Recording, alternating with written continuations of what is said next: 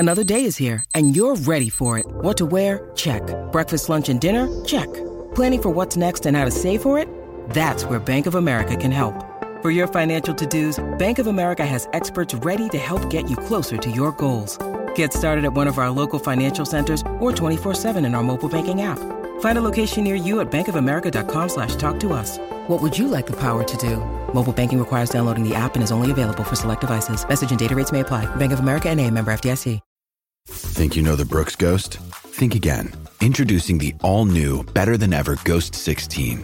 Now with nitrogen-infused cushioning for lightweight, supreme softness that feels good every step, every street, every single day. So go ahead, take your daily joyride in the all-new nitrogen-infused Ghost 16. It'll turn your everyday miles into everyday endorphins. Let's run there. Head to brooksrunning.com to learn more.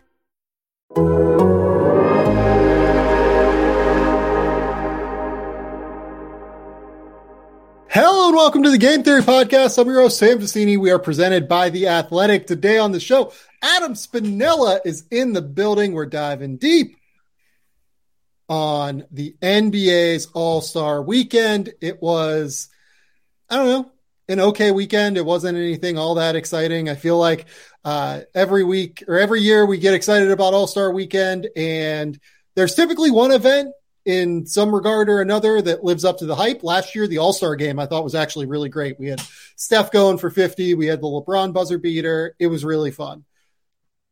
This year, it was probably the dunk contest that stood out the most and the All-Star game that lived down to expectations the least. So we'll talk about all of that. We'll talk about everything we saw from rookie sophomores very briefly to the All-Star Weekend festivities on Saturday, all the way to the All-Star game on Sunday. Then we're going to talk a little bit about some of the age limit stuff in regard to the 2023 NBA draft and beyond that came out of Adam Silver's press conference, as well as some press conferences given by some of the stakeholders regarding the collective bargaining agreement negotiations. Finally, we're going to talk a little bit about Keyonte George and some 2023 draft prospects, but mostly Keyonte George.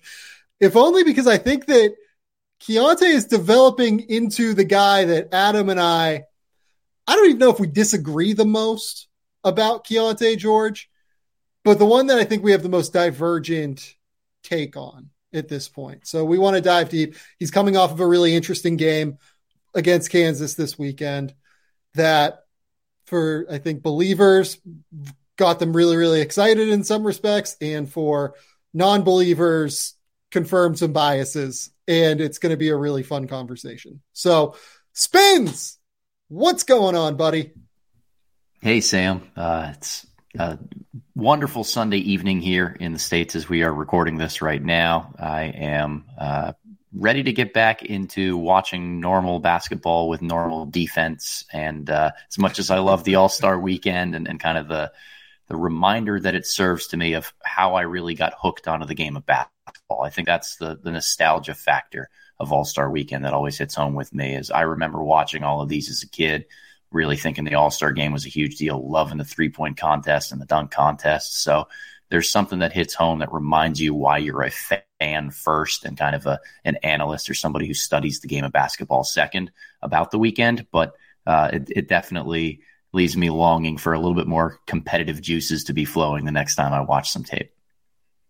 Well, and let's talk about the All-Star game here. So Jason Tatum sets the All-Star scoring record. I think he ended up with 55, if I remember correctly. Damian Lillard made a half-court three-pointer, just like pulling up for fun, which was really fun. But those are really the only two things I'm going to remember about this All-Star game long-term. Jason Tatum getting super hot. I mean, I guess like Donovan Mitchell got pretty hot there in the third quarter as well. That was good.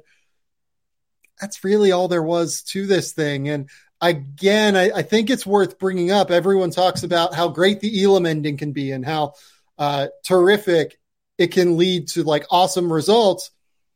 This is kind of the downside of the Elam ending in some ways, where, you know, Team LeBron didn't really have a chance to come back in this game because they got down by so much in the first three quarters.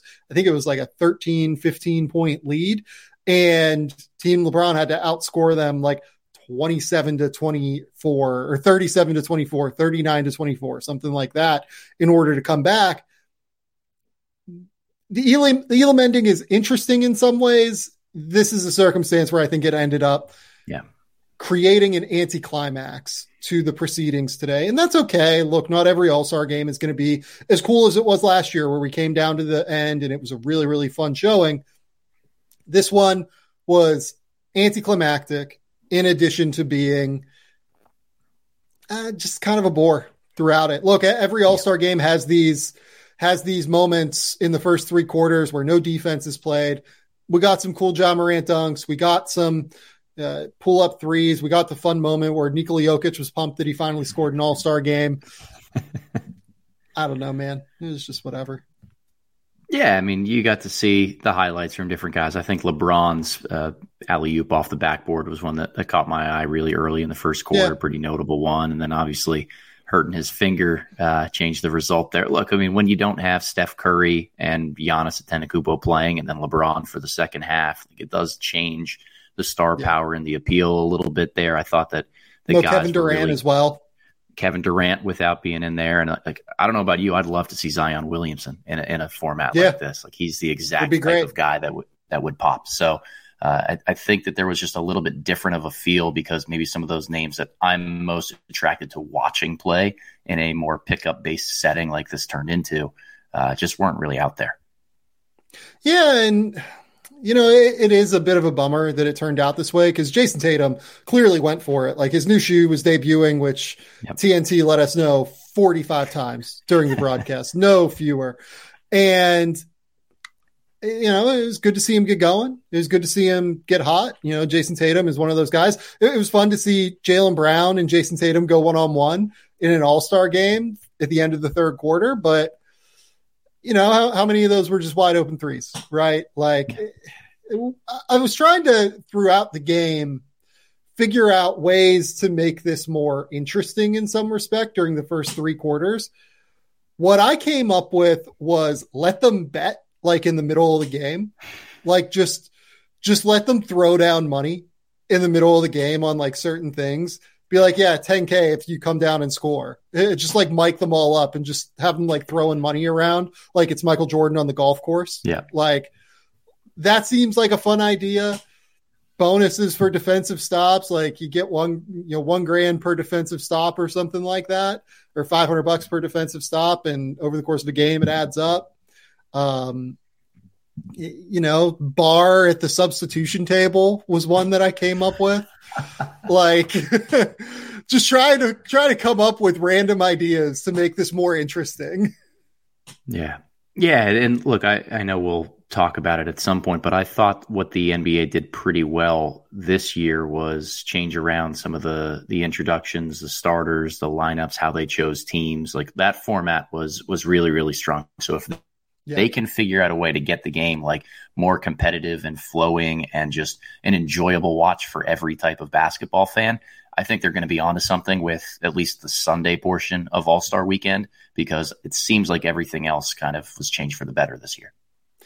Yeah, I mean, the draft worked. I got to be real with it. Like, I had a great time with the All-Star draft. Like, that was by far the highlight of NBA All-Star Sunday with the All-Star game. It was the perfect amount of like messy while being really fun and like not disrespectful to anybody, right? Like, I mean, Giannis Antetokounmpo trying to take Ja Morant in the middle of the reserves thing was beautiful. It was classic, right? It was incredibly fun. You see like Bam Adebayo, Jaren Jackson, Tyrese Halliburton, they're all over there cracking up. Shai Gilgeous-Alexander's like, look at this guy. Like, what is he doing? It was beautiful. It was exactly what I wanted from an event like that. Corny dad jokes, like with LeBron, you're going to get those. Okay. I enjoyed it. Like I had a really, really good time with the All-Star draft. I think that we need to keep doing this. We need to keep going even further with some of this stuff, I think. I don't know how yet, but we just need to keep going. Well, and there was just enough like incidental humor throughout the entire evening. It was lighthearted. It was fun and enjoyable. You mentioned that with Giannis making the goof of trying to draft Ja Morant there on the earlier stages. Like I thought the DeMar DeRozan close up when they were doing the introductions and they announced him as the master of the mid range or something was his facial expression. Once they called that out was hysterical. And then the kind of snafu during the pregame interviews with Anthony Edwards while he's trying to warm up, not being able to answer Jay Crawford's questions or anything like that. Like just absolutely hysterical. Some of the kinks that they need to work out right there. Like, was it sloppy at times? Yeah, it was, but it was a lot of fun in kind of the way that they put on the event. And I think there's something that we can all relate to about the process of even the best guys in the world are going to get kind of chosen in different orders than maybe we might expect when there are people picking teams. So a really, really fun concept. Yeah, I'd really love to know more about like their draft strategy here. Is it fun? Is it the guys that they just like most in the league? I mean, Anthony Edwards, I believe, is rep by Clutch, so like that probably played a role in Ant going number one. Like, what's the deal with all of this, right? Like, I think there's probably quite a lot of things that we could talk about here in terms of draft strategy. I thought it was fascinating that, as you mentioned to me with draft strategy, Giannis cornered the market on guards. Really, LeBron cornered the market on wings throughout his draft and left Giannis with the guards. And then in the starters, LeBron takes the bigs. I don't know if there's really anything worth breaking down in terms of that, if only just because nobody is really trying in this thing. So who the hell knows? Except for Jason Tatum tonight. Jason Tatum completely broke the format by not giving a shit and just deciding I'm going to try and I'm going to go for it in the third quarter. He just completely broke the format to where the fourth quarter did not matter. Yeah, I mean, Tatum really just trying to go all out and score as many points as he could shows that there's still something that needs to be fixed with NBA All-Star Sunday, just in terms of getting it competitive and all the guys kind of joining in. Like I've seen some quotes post-game from Jaylen Brown saying that it's glorified layup lines out there and guys don't even enjoy the experience. So something may have to change with the way that the actual game itself is played. But I thought that actually All-Star Saturday was a pretty big success for the league this year. Yeah, I thought it was pretty good. We had Mac McClung going nuts in the dunk contest. I think particularly where it's worth diving into is just the dunk contest. I thought this was a really good dunk contest. Yeah. In part because of Mac McClung, but also because it felt like it brought power back to the dunk contest, right? Like a lot of what I feel like we've seen recently is in-air acrobatics, but all four of the dudes, Mac McClung, Trey Murphy, KJ Martin, Jericho Sims, they tried to just throw down, right? Yeah. And I thought that was really fun. I thought it was really good. KJ Martin and Jericho Sims, all due respect, they were there. I thought KJ Martin's off the side of the backboard was pretty fun, but it took him a while to make it. And Jericho Sims stuffing his whole arm in the rim is impressive on some level. I don't know that it's dunk contest craziness, but I appreciated the fact that all these dudes threw down everything with real authority, it felt like. Totally agree with that. And for me, I enjoy seeing a bunch of younger guys that are involved in this contest too. It's just something that I always really appreciate about it, is it gives different guys a chance to have the spotlight and kind of show what they can do. So Trey Murphy being out there, Mac McClung, who's been kind of a fringe NBA guy for the last year or so, for them to be able to come up and have this moment, I think it shows just how many really good athletes there are out there and how creativity extends beyond just what you see on the court every single game. Well, I thought that everyone was obviously really bummed when Shaedon Sharpe decided to bounce from this thing. And I think Shaedon Sharpe against Mac McClung would have been one hell of a show. Yeah. I mean, my goodness, would that have been unbelievable. But we got a good one anyway. And I'm happy with what we got. Mac McClung wins the NBA dunk contest, throws down a 540 dunk in the final, 540 reverse in the final. Threw down one where he grabbed the ball off of two guys, one guy on another guy's shoulders, like the BoJack Horseman, Vincent Adultman strategy.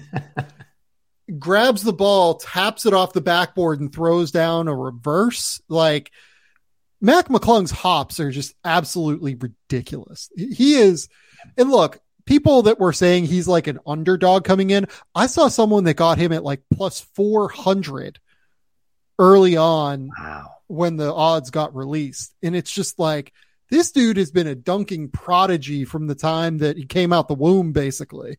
Yeah. Yes. I mean, what, he's 6'3", maybe 6'4". Maybe. Like, he can get up, man. Like that guy's bunnies are ridiculous. I thought that tap off the backboard dunk was the best one of the entire contest. I know everyone's going to gravitate towards the 540 and all that stuff. But to me, to be able to have as quick of hand motions as he has, both with that one and then the double clutch, like to be able to jump that high and then quickly kind of manipulate the ball and move it in different ways at the same time is just outstandingly difficult.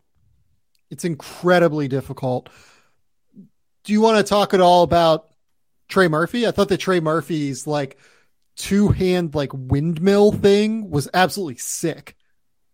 Yeah, that was nuts. I loved the kind of between the legs pass that he has into the windmill type of dunk. Like the degree of difficulty that he showed out was huge. Like we've always known Trey as a massive leaper, but I didn't know how much he'd really have in his bag to be able to pull out in a situation like this. And I was pleasantly surprised with that. Like typically you don't see guys who are really good floor spacers that come out here and are just all out killing it in the dunk contest. And Trey, he's got a lot more to his game in terms of, if he can just be a little bit more fluid off the bounce and get his hips a little bit shiftier, like we might start to see, obviously not the between the legs stuff in games, but like we might see a little bit more rim pressure that he's able to provide. I feel like I need Trey Murphy next year to be in the 3-point contest and the dunk contest. Yeah, that'd be cool. Like do the double. That'd be incredibly fun. I know that the 3-point contest has the tendency to kill your legs, but if someone could do it, it has to be someone like really, really young, I think. And I would be fascinated to see him try and do that double. Like that would be the dream to me, is Trey Murphy doing the double. That would be super, super cool. I don't really have a lot to say about Jericho Sims and KJ Martin. Yeah. Do you have anything to say about Mac McClung, like in the NBA? I mean, he's a two-way player right now. I've never been like a Mac McClung NBA player believer necessarily. No. I love the story. I love the fact that he seems to be having a really good time with all of the All-Star Weekend festivities. I love the fact that anytime you watch him, it's just a great time, even going back to his time at Georgetown, going back to his time at Texas Tech. Like, this is a dude that is just a really fun player. I'm just a little bit skeptical of his NBA future, I guess I would say. Yeah, he's a good athlete. He's a good ball player, but he doesn't have one signature skill that he can really hang his hat on right now in terms of how he impacts the game when he's out on the floor. The thing with the dunk contest, or at least with Mac McClung being there, that I wanted to highlight was, I think, a really smart move by the 76ers to get him to a two-way and put him out there in their uniform, right? Like, that's got to be some jersey sales. That's got to be a little bit of a bump for the Sixers right there. Like, he is a fringe NBA player, and I mean that with all due respect. Like, that's not meant to be a slight at him by any means. I don't know what he does well enough to stick around in a rotation long term, but there's enough talent and tools there that he's definitely deserving of kind of the opportunities that he's getting right now. Yeah, so Mac McClung this season in the G League is averaging 18 points, shooting 50% from the field, 41% from three, 79% from the free throw line, 5.3 assists versus 1.8 turnovers. He's having a solid G League season. So like, people who will look at those numbers and look over G League numbers pretty regularly, that's probably one of the better available players in the G League right now, who is now no longer available. Like, it's completely reasonable to sign him to a two-way deal. I don't know that those numbers necessarily indicate a better future beyond that. We'll see. I would love to see it. I'd love to see him continue on and prove everybody wrong, including the NBA executives that passed on him in the draft and have had over a season to sign him at this point and just have chosen not to. But a really, really fun player, a really, really fun story. And I think, honestly, if I'm being real about it, I thought that was the best part of All-Star Weekend. I thought that Mac McClung winning the dunk contest was the best thing that I saw this weekend. Yeah, and as a proud Georgetown alum here, I'm glad to see that from a fellow Hoya. You're taking that one as a win, even though he transferred. I'll take it. Hey, look, Georgetown doesn't have many wins coming these days, so we got to take it where we can get it. Yeah, I feel like that's me. It's me taking on Joe Burrow's Ohio State alum. Right there, you go. Right? There you go. That's what you got to do. Okay.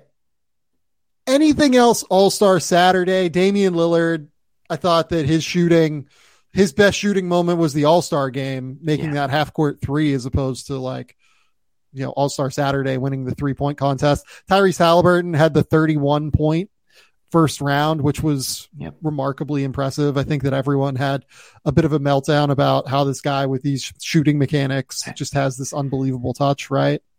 It's bizarre, Sam. Like I can't wrap my head around it, but it works. And if it ain't broke, don't fix it. So keep going, Tyrese. Keep going. Yep. All-Star Friday, the celebrity game. I'll say this. DK Metcalf threw down some dunks. I had a great time with that. Everything, all of Janelle Monáe's vibes yes, during the celebrity game absolutely ruled. Yep. Just absolutely trashing. I forget who it was. Someone blocked her shot early in the game, and she was just absolutely trashing that dude from the bench the entire time, like cracking up Carlos Boozer the entire game. That ruled. That was really fun. Yep.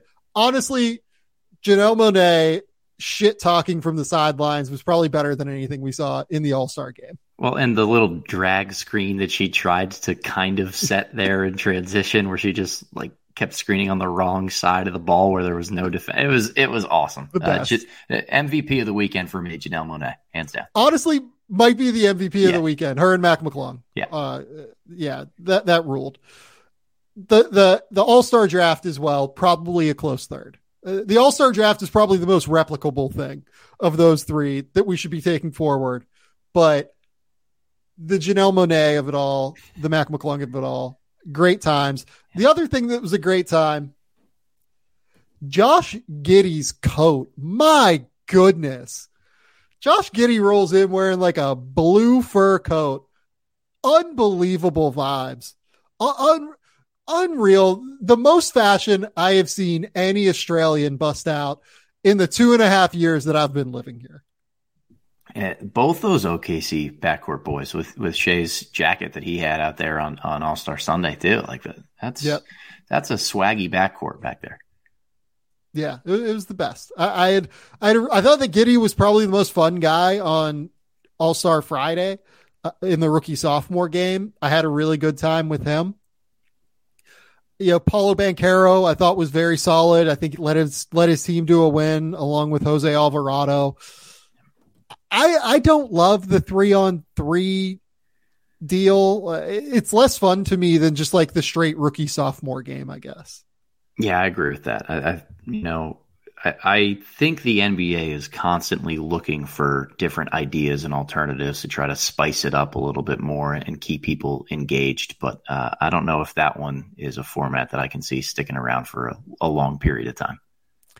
Yeah, it's nice, I guess, to get the G League guys involved, just particularly the Ignite guys. Yep. It was kind of cool to see Scoot, but I don't know. I would prefer it just goes back to the old format, rookies versus sophomores, and we go from there, right? Yeah, totally agree. Maybe even international versus United States like they did, right? That was fun for a little while. But I think that we should go back to a 5-on-5 game in that regard. Because those dudes, there have been times where those dudes play pretty hard in that game. Yeah, and look, I'm biased because I'm a product of the generation I grew up in when I would love watching these weekends every single time, rookie sophomore game, bring back the old school skills competition with the passing through the hoops and the dribbling around the NBA logo mannequins, 3-point shootout, dunk contest, and All-Star game. To me, that's all that you need to have really ingredients for a solid weekend. Will you remember Boobie Gibson absolutely going nuts in his rookie sophomore game or anything from the 2023 All-Star game more? Oh, since I don't remember the Boobie Gibson moment, I'll probably remember. Yeah, I'll probably remember from this one the live draft that they did right before the game as being the first time doing that. That's going to be the most memorable standout thing from the weekend, as well as kind of Mac McClung stamping his moment in history.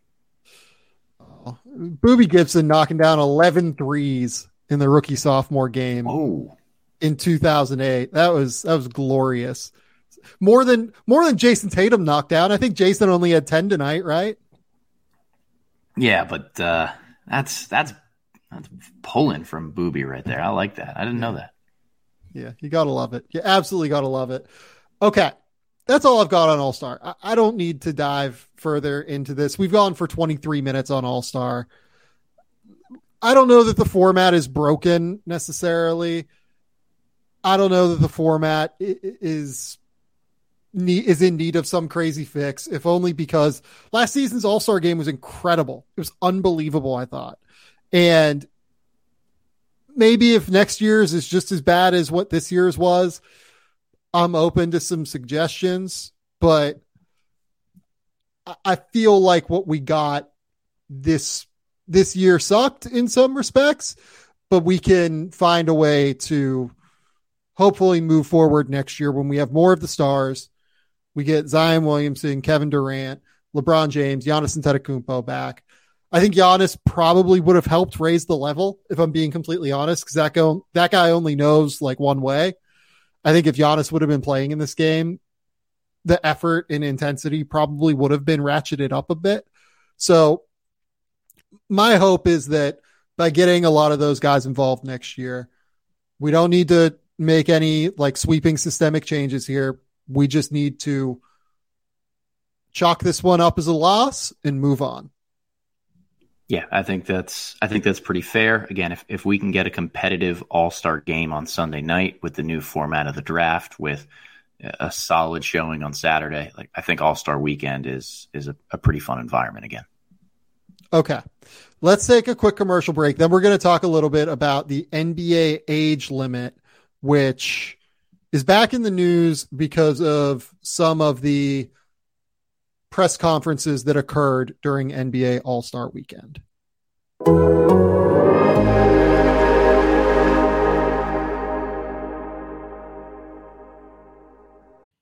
We're talking about players securing the bag when they get drafted in June. I need to tell you about securing your internet connection with NordVPN. What is a VPN? It's a virtual private network. A VPN reroutes your traffic through a remote server, encrypting it in the process. This is going to hide your location from your ISP, hackers, and from other people looking to get your data. Everybody knows that I watch as many movies as I can. I think I've probably watched like 40 or 50 this year already.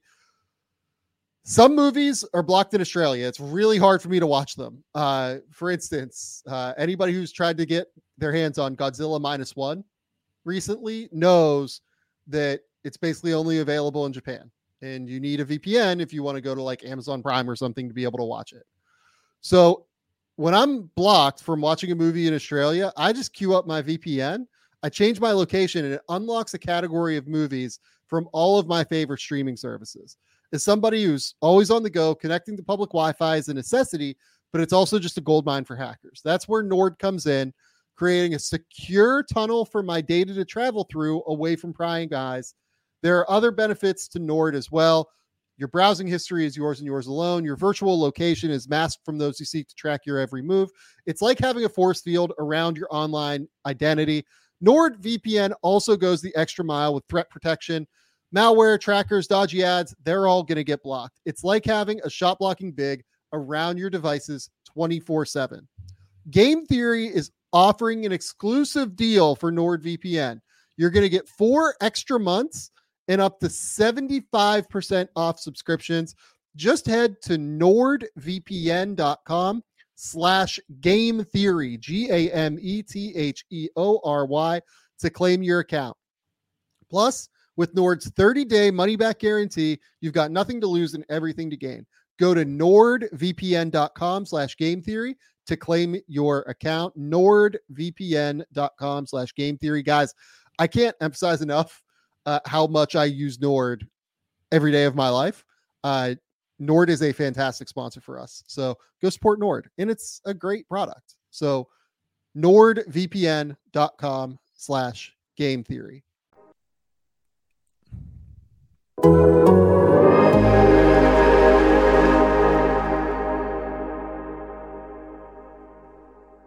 Okay, we're back. The age limit is back in the news. As people know, you need to be 19 years old in the calendar year of the NBA draft and be 1 year removed from high school in order to be eligible for the NBA draft. There are some workarounds, as we've seen, such as Thon Maker over the course of the last little while. Shaedon Sharpe, additionally, found some workarounds. Theoretically, he was a year removed and turned 19 in the year, but agents and teams around players have found ways to work around things in a creative way, such as reclassifications, everything like that. But there are new collective bargaining agreement negotiations occurring. And it seems to be very positive right now with everything regarding the CBA. Tamika Tremaglio and Adam Silver both spoke, and they both said it's absolutely a priority, quoting Adam Silver there, for the two sides to come to an agreement on a new collective bargaining agreement. It seems like this is going to happen before the opt-out on March 31st. They keep pushing back the opt-out date. It feels like both sides, according to Tremaglio, are motivated to get this done. My guess is that we're not going to have a lockout. Things are going to roll. That feels all very positive, right, Adam? Yep. Yeah, totally agree. So another thing that was brought up, because every time Adam Silver does one of these press conferences, someone asks him about it, because it is something that Adam Silver continues to bring up, is the age limit. Quoting here from Tim Bontemps, a.k.a. Timmy Goodtimes, his article over at ESPN, having attended the press conference. Another topic addressed by union leadership was the possibility of lowering the age limit to allow high school players to enter the draft once again. This would eliminate the one and done rule that has been in place for the last couple of decades. While the union said it was open to the idea, it was clear any such change would have to be met with some ability to ensure jobs for veteran players would remain in place. There would also need to be a structure in place to ensure young players coming into the NBA have the best chance to succeed. This is something that we have had conversations about, Tremaglio said. In our meetings today, we spent a lot of time talking about that. We recognize that we really do need to make sure that we have the structure in place if we're going to have people join the league at the age of 18. We also appreciate that there is a lot of benefit to really having veterans who can bring those 18-year-olds along. And so, certainly anything that we would even consider, to be quite honest, would have to include a component that would allow veterans to be a part of it as well. People who listen to this show know that my stance on this for a while has been, I don't see the age limit getting moved anytime soon. And the reason for that is I am unclear on who it benefits. Tamika Tremaglio very intelligently laid that out here. The people who tend to negotiate these agreements are veteran players on the Players Association side. And veteran players have higher minimum contracts than rookie players. They have all of the reason in the world here to not want younger players to continue to enter the league, if only because owners can't help themselves and bet on upside. Because if you hit on one of these players, the benefit is through the roof. On the team side, I just don't know why owners would not want the extra year of evaluation. I don't know why teams wouldn't want the extra year of evaluation to try and get these picks more right and not throw money down the drain on guys that are much less finished products. Oh, by the way, they're going to have to spend money developing the guy for an extra year now than what they would previously. So while Adam Silver seems like he really wants the age limit to be lowered, every time that he's asked about it, he says he hopes that there can be some agreement, something along those lines where the age limit can come down. It feels like to me that Adam Silver has a very real moral stance in this case, that he believes 18-year-olds should be able to play in the NBA if their talent allows them to be selected in that manner. I just don't see it. I really don't see it. Did you see anything from this weekend that makes you think otherwise, Adam? No, not at all. And I think that you and I have been aligned in this stance for a while there. I keep going back to, this idea of cui bono, right? Who benefits from a rule change? And I can't really, other than 18-year-olds who might prefer going to the league than taking 1 year of college or an alternative route, like there's nobody else that benefits. And if you do make a change, if you do put this into a collective bargaining agreement, the law of unintended consequences always will pop up here. And one of those is what we really got to see that the union is quite aware of this weekend. It's not necessarily an unintended consequence. It's one they're quite aware of, that veterans will be most likely ones losing their jobs a little bit more, or it just gives a longer runway for projects to come into the NBA. And as a result, teams are going to be more patient with them and prioritize that long-term growth of a teenager over signing another veteran or making a different move for those guys. So I simply don't see it really happening or any type of changes taking place. I guess the one asterisk that I would give of an unless is that if there's some way to attach this with possible expansion down the line, that if there are more teams and more roster spots, that might open up the opportunity for some younger guys to come in, because at the end of the day, veterans aren't really losing any jobs or opportunities. Here's the other thing. If you're going to have younger players in the league at this point, which I don't really think is the best idea in the world, to be honest. I think that there are now enough avenues for players to make money in many cases, such as in college with name, image, and likeness rights. There are avenues to where they can make more money, right? I don't see it as valuable. Having said that, if you are set on doing this, it would require full expansion of the G League to where there's a 1-for-1 for everyone, right? We don't currently have that. You would need to probably prioritize the G League as a real developmental league. I don't know how much you watch the G League, Adam. I don't mean to be rude, but those games aren't the prettiest things in the world. Nope. It's a lot of guards that are gunning for NBA spots. It's a lot of basketball that isn't necessarily all that coherent and filled with teamwork because the rosters change so drastically. Like Oklahoma City will one day have Aaron Wiggins, Jeremiah Robinson Earl, Ousmane Dieng down there. Then they'll bring them up for the G League or from the G League to the NBA. And the next game, it's all of the guys that are just on the G League team playing. So it's just a complicated thing where if you wanted to do this well, I think you would have to expand the G League. The G League is a money loser for the NBA, so owners probably won't want to do that. There just isn't anything here that says to me expanding the draft pool and allowing non-one and done players that are high school players to re-enter the draft is something that should happen. I don't see it. I don't see it as all that useful. I don't see it as solving a problem that the league has.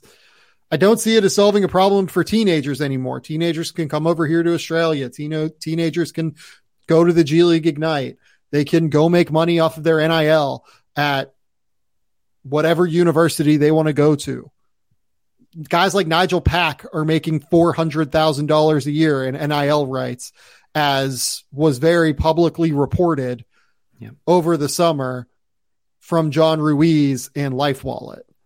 It's just one of those things where it feels like as collectives get stronger, as NIL gets stronger in college, There's just no problem that's actually being solved here by letting these kids come in. I totally agree. And again, the law of unintended consequences looks at the other problems that would be caused by adding something like this. And I think the G League stuff is really important that you brought up, of how much it kind of changes the dynamic down at that level, whether it's a need for more money to be spent, more teams to be added, the whole two-way system that has really come up. It has changed the flow and rhythm of a lot of those games and the product that comes down on that court. It feels very AAU-like in a lot of different settings. And that's a challenge when trying to do realistic player evaluation at that level, because you never know who's going out for theirs or who's actually trying to sacrifice and make winning plays. There's a lot that goes into this question, Sam, but at the end of the day, I think the conclusion is the same. No, yeah. I don't see a pathway forward to 18-year-olds being included in this CBA as a priority to come back into the draft. Well, and there probably are ways to do it, right? But all of them involve very complicated answers, right? Yeah. Everything that would happen here to make this work would involve solutions that just would complicate matters beyond what is necessary at the end of the day. You'd have to come up with complex solutions to a problem that doesn't really exist, frankly. And if I was the NBA and I was the owners and I was the players and I have other issues to sort through, why would you focus on this one? Like, why would you try and create the mechanism to do this when it just doesn't solve any sort of real issue, in my opinion? So, yeah. Do you have anything else to say? I feel like we've kind of explained why this. Look, it's possible that Adam Silver just feels so strongly about this that he convinces the owners, and the owners push for this from the Players Association, and they're willing to figure all of this out, right? I wouldn't rule that out. I just also, I don't know why we would, if we were in the middle of that negotiation and I was on either side of the table, I just don't know why. I would be sitting there wondering why we're wasting our time on this issue when there are so many other bigger issues in a potential collective bargaining agreement than this one. Yeah, if there's ever contention between the two sides, it seems like this has to be the first point to be dropped, right? Like that's the biggest reason why I don't have optimism that anything would change, even if the NBA makes a principled pitch and the union agrees on it. Like at the end of the day, this can't stand in the way of getting a good CBA done. It can't. Yeah, and I don't think it will at the end of the day. I just absolutely do not think that it will stand in the way, but we will see. Okay, let's move on to NBA draft stuff. 2023 NBA draft stuff is here. Adam, I think that our biggest disagreement out of any prospect this year is probably Keyonte George. We have some disagreements on prospects this year. I think I might be like a little bit higher on Jet Howard than you are. I think I might be a little bit higher on Bryce Sensabaugh. Yep. I think I might be a little bit higher on Grady Dick and Asor Thompson. But the guy that like really stands out to me is Keyonte. So where do you have Keyonte on your board currently? Yeah, I have him as a top 7 guy. I think he's right in that like 5, 6, 7 range for me. And I can certainly explain why as we get going here, but I've always liked the tools that we've been able to see from him, and he can really go off and score in special ways in bunches. So I have Keyonte George as like 13, 14, 15, 16, somewhere at 12 to 16 is the range I have for Keyonte right now. Keyonte George over the weekend, I thought had one of the most strangely instructive games that I've seen a prospect play this year. He had 20 points against a top 5 Kansas team at Fog Allen Fieldhouse, a really difficult place to play. He went 7 of 15 from the field. He went 2 of 5 from 3, went 5 of 10 from 3. I'm sorry.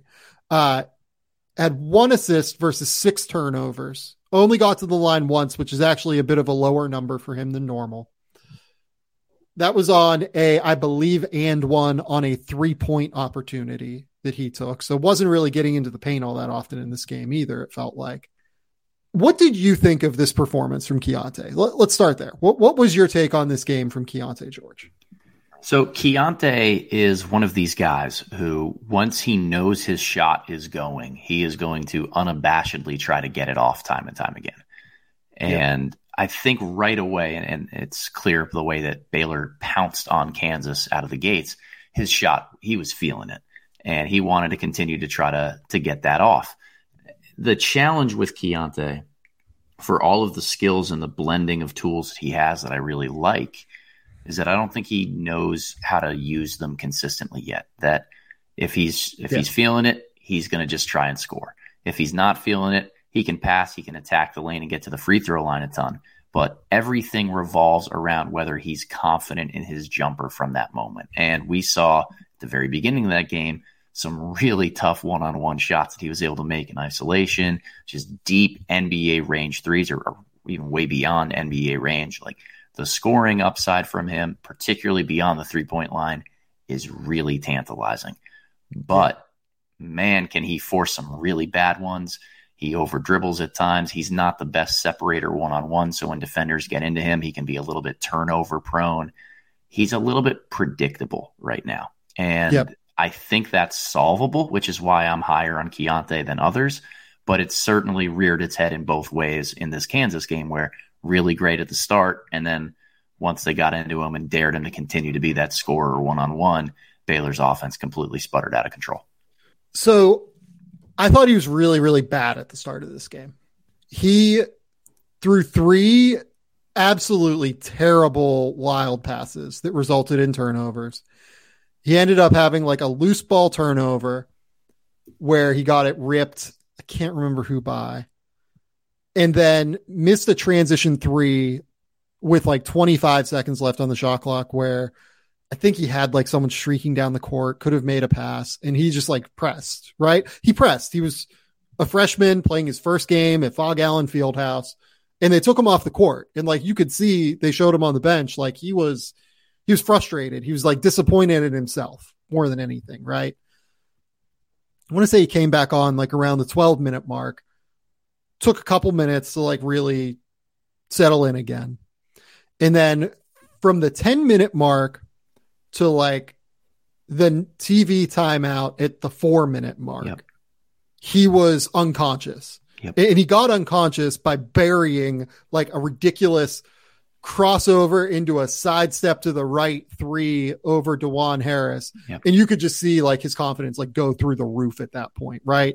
I think he made like 5 of his next 6 shots. He had an enormous transition dunk over KJ Adams, buried a few tough threes, mentioned that and one 3-point opportunity where he got the 4-point play. He had 15 points in those 6.5 minutes.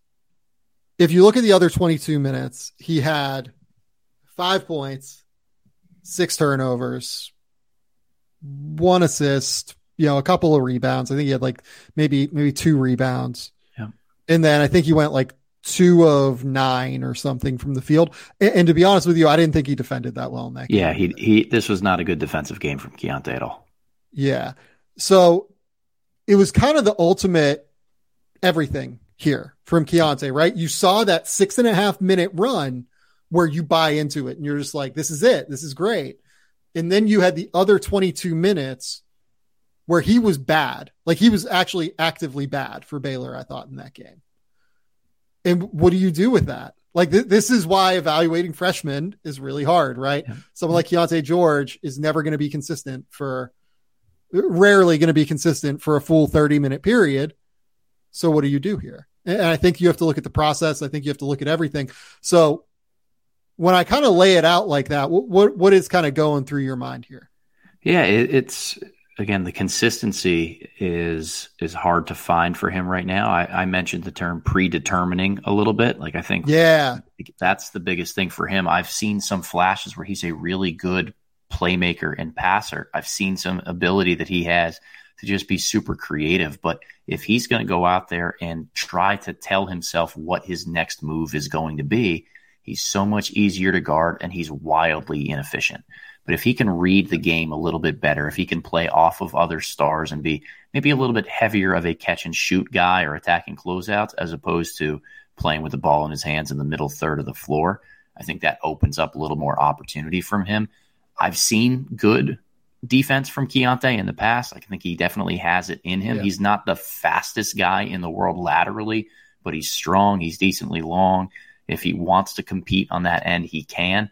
He's gotten better in some aspects this year at Baylor. I know that was something that Scott Drew talked a lot about in that December period, is how much growth Keontae had on defense over the first 2 to 2.5 months of camp and of the season. But he's got to be able to put it all together on a consistent basis, because the result of all of these flashes and then disappearing acts that he's able to do with his game is inefficiency. He's not efficient from the 2-point line. He's barely about 34, 35% from three, turns it over way too much for a guy who is a talented passer.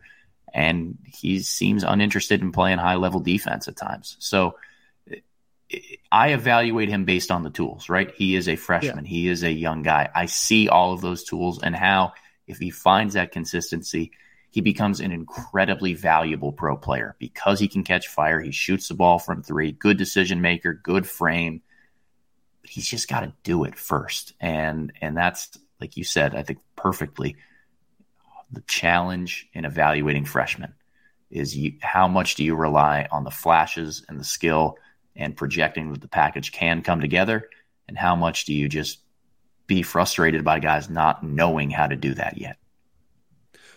So I think a big part of the Keontae conversation is it seems like there is a real disparity in terms of how people evaluate his athleticism. And I'll ask you, what do you think of Keontae George's athleticism?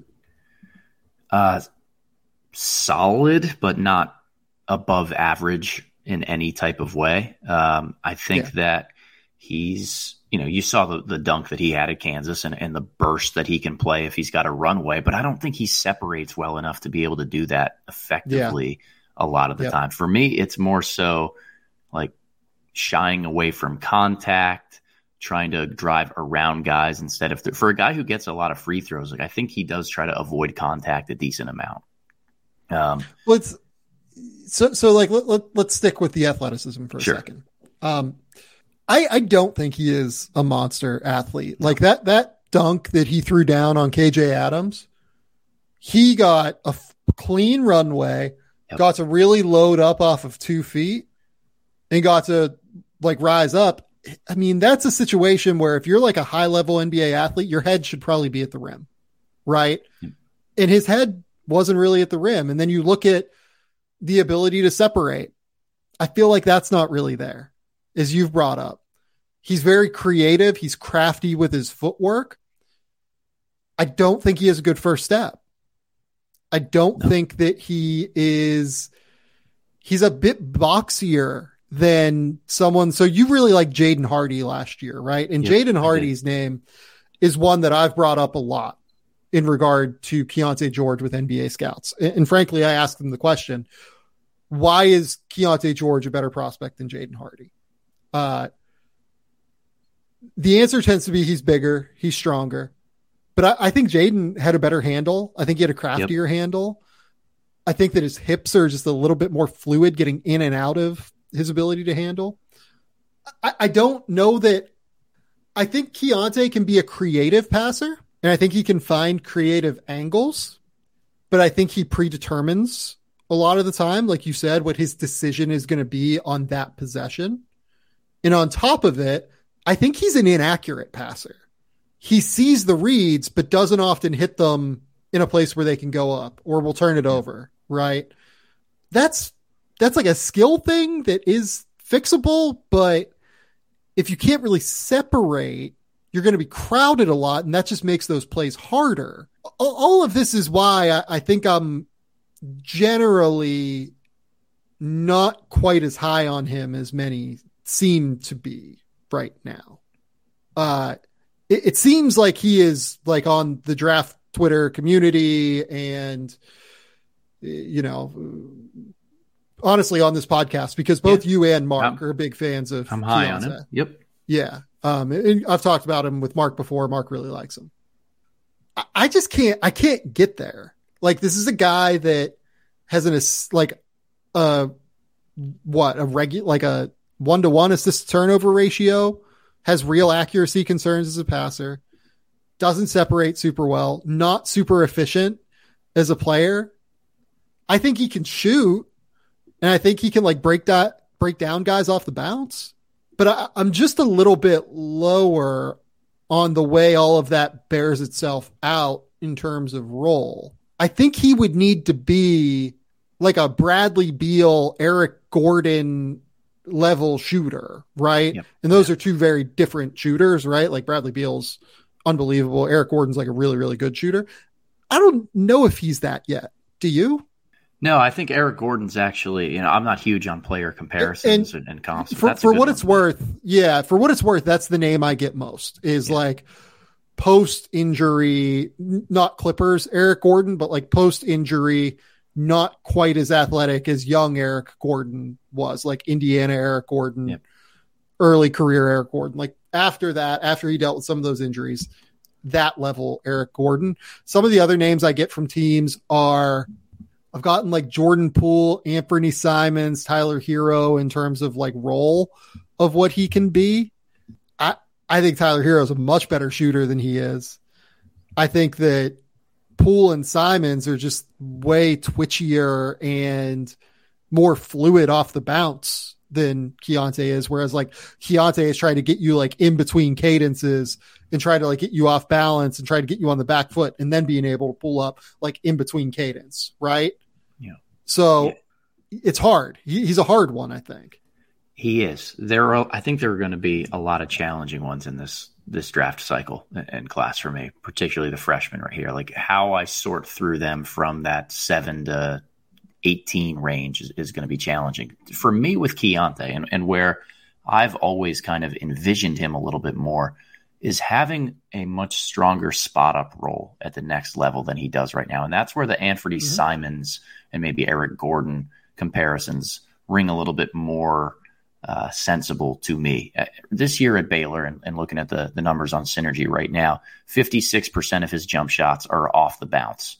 And I think that's going to be a really high number compared to what his NBA role is going to be. I think that he's probably a predominantly catch and shoot guy in the backcourt who, when you need him to, can maybe create his own a little bit once he gets going in the half court and sees one or two go in.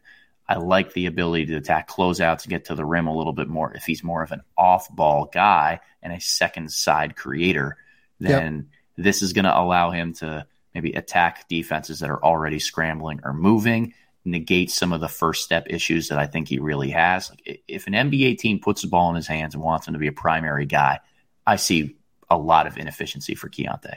But I think he's a really good number 3 type of option because he can shoot it, because he can get hot. And he's just a guy that knows how to leverage himself to get to the basket. You mentioned the crafty footwork, the things like that. I like the skill level that he brings to the table and would rather teach a guy who has those skills at a young age how to harness it than try to just continually do skill development and refinement for the next 2 to 3 years of their rookie contract. Yeah, so you brought up some of the per possession synergy numbers like that, right?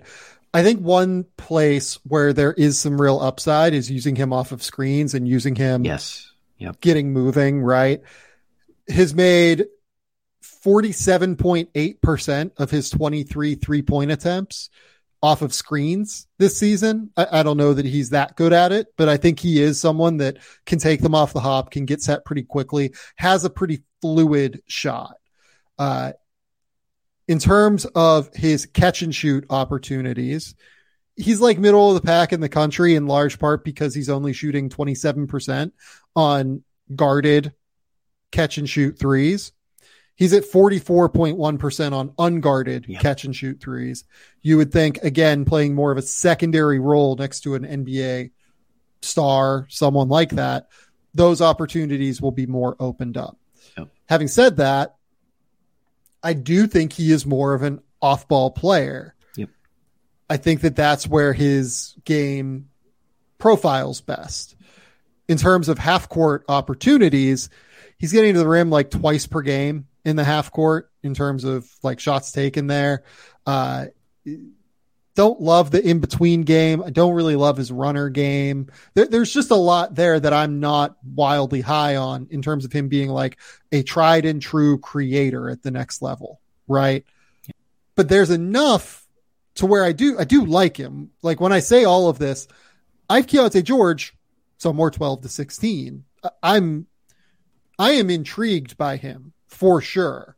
And I think that there are real scenarios where he hits upside, but I've seen some people have him over like Brandon Miller. Like I can't get there. No. I would rather take the flyer on Cam Whitmore's upside. I think that that's probably one thing that you disagree with. They're neck and neck for me in a lot of different ways. They're just so different players, and Whitmore is really young and has a lot to continue to learn. I struggle with ball stops like Cam. I really do. Like I wish that he was just a faster decision maker and a better playmaker for others. Like that's the thing with Keyonte is when he predetermines, he's bad, but we've seen flashes of how he can make reads and make good decisions. The accuracy stuff might be able to improve a little bit more, but I trust him a hell of a lot more as a second side creator than I do Cam. Yeah, no, I do too. It's like a quick decision maker, passer, all of that. I agree with you. I just think that Cam's athletic upside is so much greater. That guy can be an absolute force when he has wider driving lanes, better driving angles in the NBA. He needs to be more aggressive, I think. Like Villanova's offense is not that poorly spaced. There is not really a reason for him to be not getting to the rim as much as he doesn't in the half court. Yeah, it's because he's slow. He's not decisive enough off the catch. Yeah. No, I agree with you. Like he needs to just rip and go, I think, on some level, and he doesn't do that. So one comparison point is the guy that Keyonte George played this week, Grady Dick, right? Where do you fall on Keyonte George versus Grady Dick? Because if we think Keyonte plays better off the ball, I think that Grady is the better prospect as an off-ball player. Where do you fall on those two? Yeah, so to me, better doesn't mean entirely off the ball, right? That better means that just a larger percentage of his diet comes in catch and shoot or spot up varieties.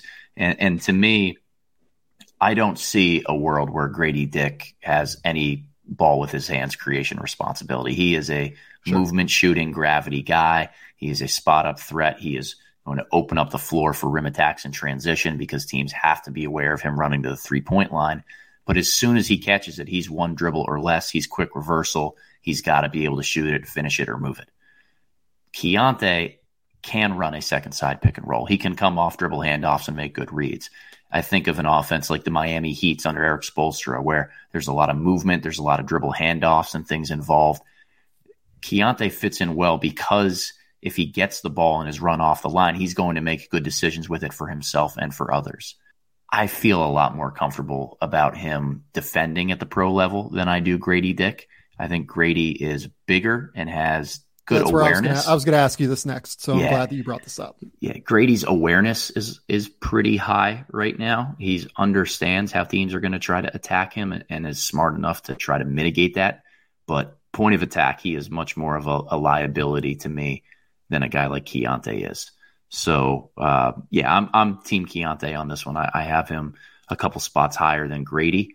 And I think the biggest reason for that is, again, if Grady has the ball in his hands, I don't think that there's much upside there. I think that Keyonte does have some upside to reel in the decision-making, be a little bit more accurate of a passer. Like second side, off movement, off handoffs, he can be really good and effective attacking downhill for himself and others. As an off-ball weapon who then gets the ball and then like attacks the closeout and makes decisions, who do you trust more as a passer decision maker of those two? I trust Keyonte. See, I trust Grady a little bit more. Okay. I think that Grady, there's just so much less movement with Grady in terms of he's going to make the decision quicker, and I think he's going to keep the offense in flow better. I think that his passing ability is a little bit underrated. It's not like wildly underrated or anything like that, but I think he is like a pretty slick passer when he attacks a closeout and like sees a corner kick out. If he's coming off like from the corner, driving left hand, corner help man comes, he hits the opposite corner for like a wide open three. Like I think that Grady reads the court quicker than Keontae does, which I think profiles a little bit better to that off-ball role. I agree with you that Keontae has way more on-ball upside. Yeah. Way more. I actually like Grady's defense a little bit more.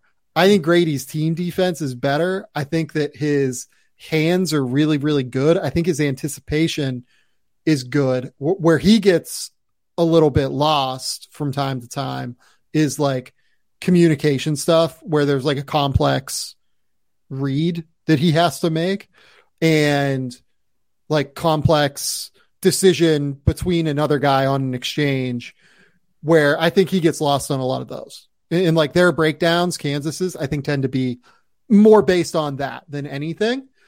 I agree. Like Grady's also 6'8", which is just enormous. Like it's much easier to hide Grady than I think it's going to be to hide Keontae George. I'm not sitting here saying that like I'm in love with either of them.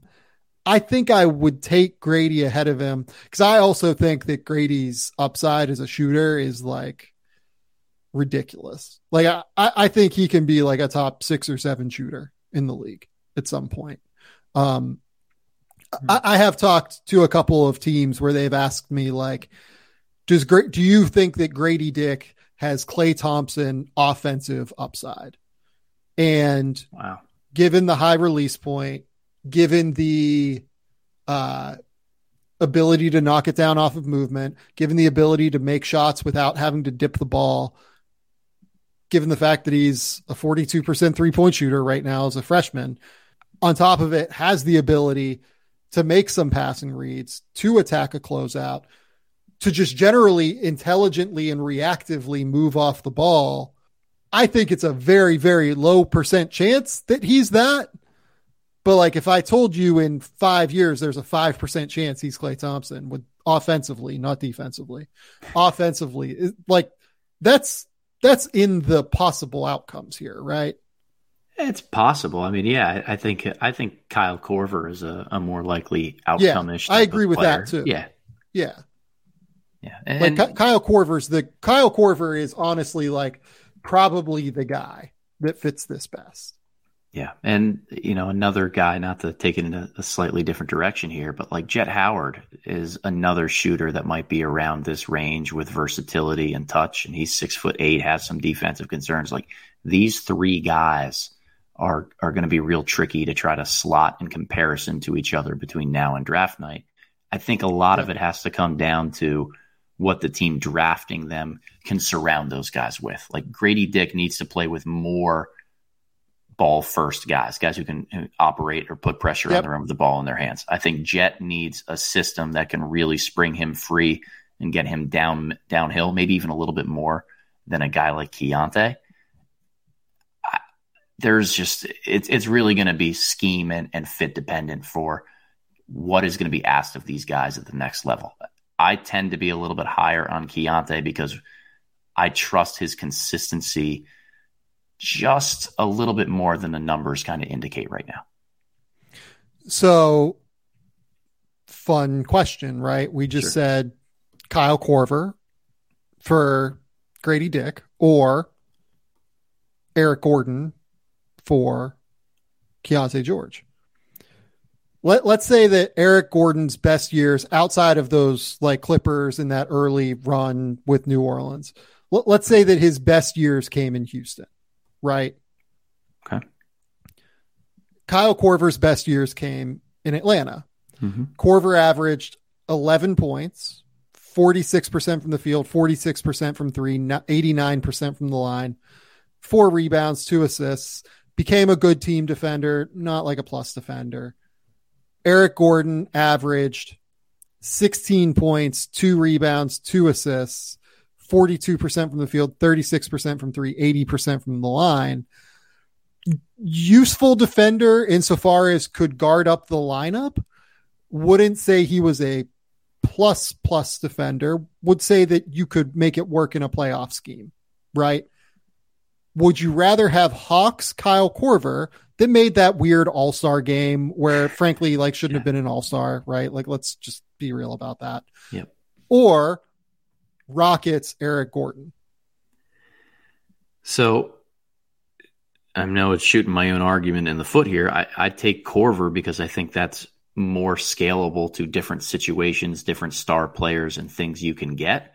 But I think that you have to be much more solid with the evaluation that Grady Dick is going to turn into that guy and that you can blanket him defensively. I think that there are fewer holes, so to speak, in what Keyonte George would be projectable to.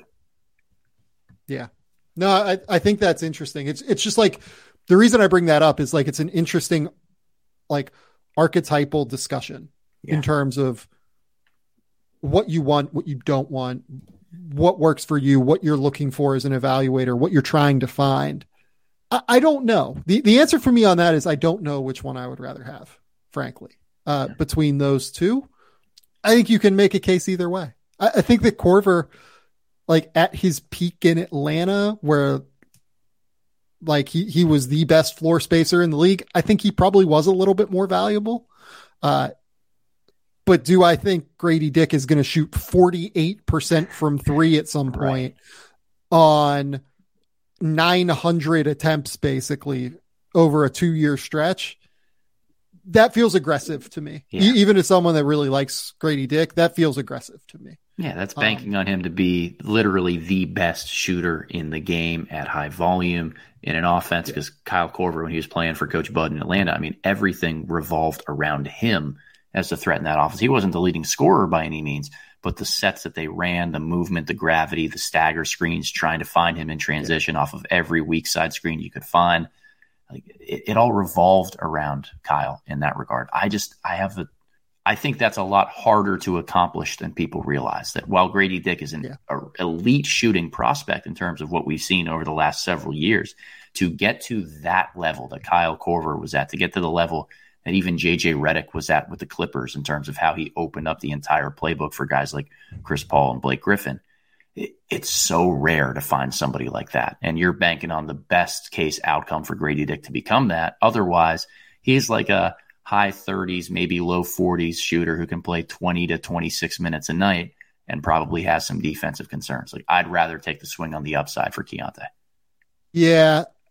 I would be surprised if Grady Dick, like when he's like 23, isn't like a 42% 3-point shooter, 42 to 44% 3-point shooter. Yeah. The release point is so high. It's so clean. I just really, he has that NBA range already. I would be surprised if he's not just like a good shooter, but like one of the great shooters in the NBA. Yeah. I think he's the best shooter in this draft class. I'm pretty certain on that. I feel pretty good about that as well. I have Grady very slightly ahead of Keyonte. I have him in that like 9, 10, 11 range, whereas I have Keyonte in that like 12 to 16 group. I trust Grady's defense a little bit more at this point in a team concept. I think that he is going to be an enormous off-ball scoring weapon. Yeah.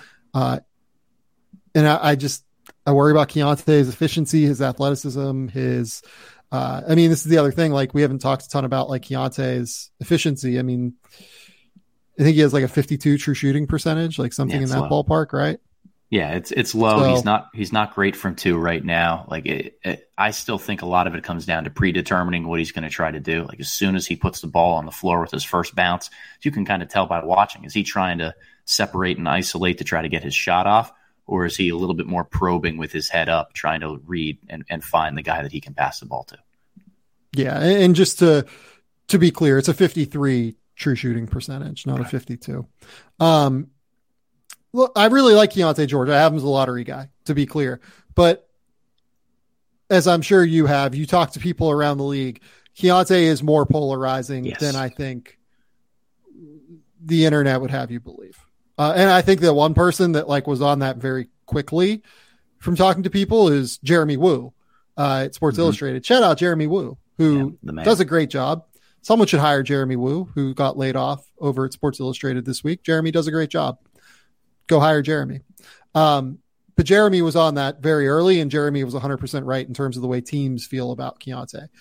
It's a bit of a mix. And I wrote about that this week as well, or last week when I did the mock. It's definitely a bit of a mix in terms of Keontae. Yeah, there are a lot of guys in the backcourt wing area from 6 to 16 that is going to be really interesting to see how they get sorted, both in terms of the consensus and kind of what we hear from other people around the league with who they favor at that period of time. There's still a lot of basketball left to be played for many of these guys this season, and I think that a lot of the long-term ramifications of what draft order they might go in is still to be settled. So going to be a fun final stretch run of the season for a lot of them.